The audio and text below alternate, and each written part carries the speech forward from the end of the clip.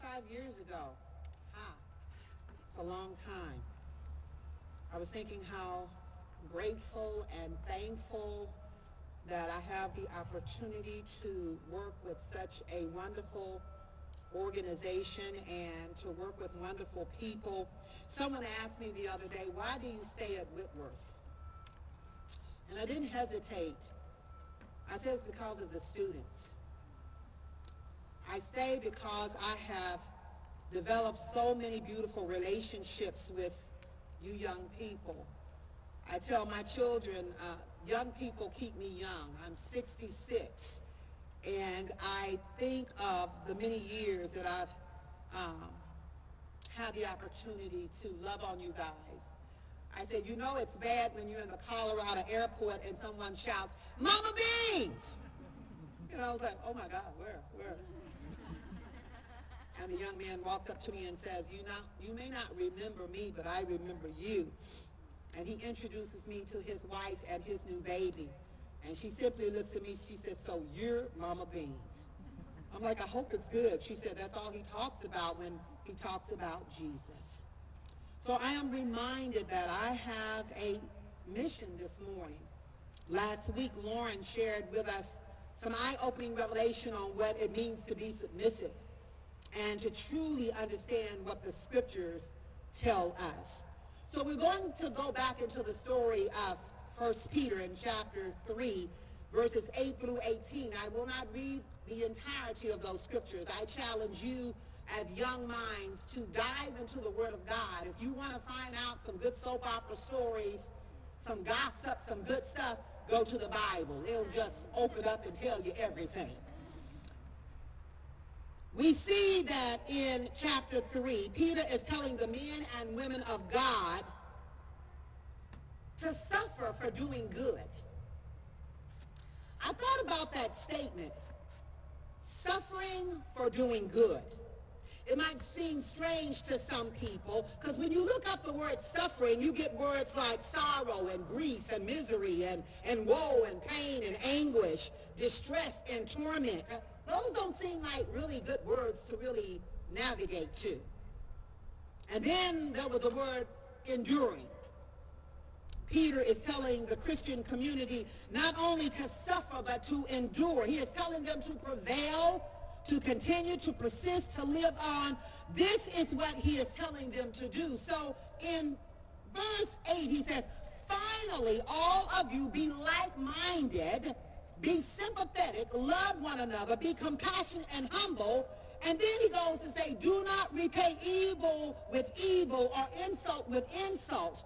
On the contrary, repay evil with blessing.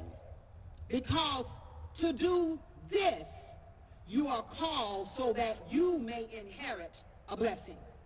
You see, Peter is telling us that there is godliness, there is goodness, there is righteousness in suffering.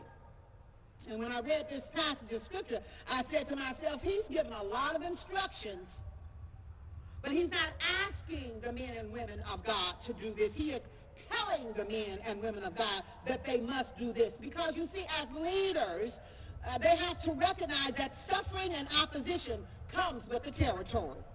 Peter writes to the Christians who have begun to suffer opposition in their convictions.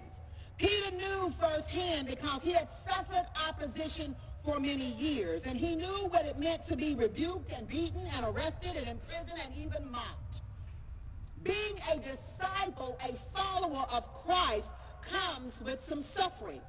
And there may come a time in your life that you may have to suffer for the gospel, this good news, this nearly too good to be true news.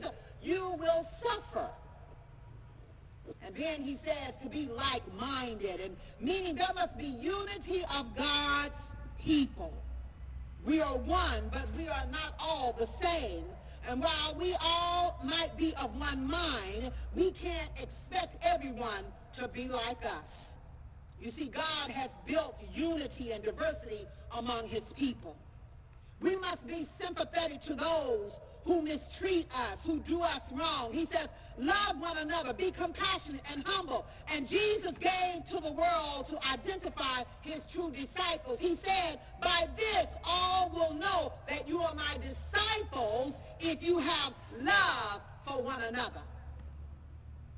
He says we cannot repay evil with evil or insult with insult. You see, the greatest challenge to our love for others comes when we are wronged. And at those times we are called to not return evil for evil, but to give a blessing instead. This passage of Scripture tells us that we may inherit a blessing. We love one another, but not only for the sake of Jesus, whose body we members are of, for the sake of our brothers and sisters for whom Jesus died, but we love one another for our own sake as well. By blessing those who have wronged us, we will inherit a blessing. Verses 10 through 12 tells us that the blessing that comes to those who turn away evil and do good. Doing good is often difficult because, as a general rule, evil is rewarded immediately, and the reward of doing good is sometimes often delayed. But Peter is telling us, as the Scripture continues, to not fear, but in our hearts revere Christ as Lord. Be prepared, young people, to give the answer for the hope that we have. He is telling us to be gentle and show respect. Keep a clear conscience so that those who speak maliciously against your good behavior in Christ may be ashamed of the slander that they put towards you. And a key point I want you to remember, verse 17 says, for it is better if it is God's will to suffer for doing good than doing evil. You see, Christ suffered for our sins, the righteous for the unrighteous, to bring us back to God. Suffering for doing good, this is what Jesus did for us. And there will come a time in your life that you will have to suffer for doing good. You may lose some friends. You may lose family. You may lose a job because you are doing good for the calling of Christ. There are people around the world who are suffering for doing good because they are representing Christ. They are disciples, followers of Jesus. And we can read about those in the days of old who suffered for the name of Christ. But I am reminded, as the band comes up, this is a true story about one godly woman who truly lived out this passage regarding godliness in suffering. Her daughter was brutally killed by a young man. And on the day that this young man was convicted of killing her daughter, which, by the way, was her only child, she told him, I will be visiting you every week for the rest of your life.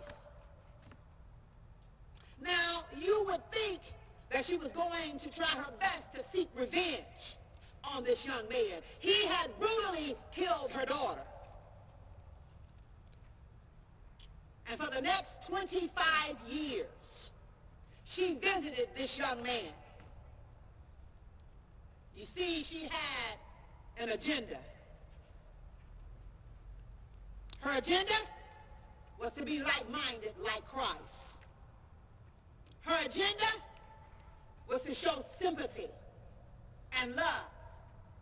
Her agenda was not to repay evil for evil or insult for insult. You see, for 25 years, every week, she visited this young man and shared the gospel of Jesus Christ with him. And in doing so, he gave his life to Christ. And for 25 years, she loved on him and cared for him. And on the day of his release, She was waiting at the gate for him with open arms. She took this young man into her home after 25 years, after killing her daughter brutally. And people said she had lost her mind. And she said, I did. I lost my mind for Christ. And you see, not only did she take this young man into her home, she adopted this young man. He became her son. And they traveled the country telling people about the power of forgiveness. Peter reminds us that there is even a blessing for when we suffer for righteousness' sake. God will care for us, especially when we suffer unjustly. This woman and this young man are truly an example of what it means to live for Christ, to be a disciple. This woman is a godly example of doing good. I don't know if I could have done that, but she set the example of restoring a young man's broken heart and brought back a dead relationship to a live relationship with Christ. Remember, we all need to be an example for unity and love among God's people. On today, as Forrest said, as they prepare to bring the verdict, pray, young people, that there will be unity in our country, because he has justice as well as upon the injustice. And may we be better for it, for truly it's God's will to suffer for doing good than doing evil. May you let that scripture resonate in your heart and know that we've all been called to do the will of God. May you be unified on this campus. God has called for us to be a diverse community. I'm honored and privileged to serve you because there is unity, there is love, there is compassion when we serve the living God. Bless you this morning.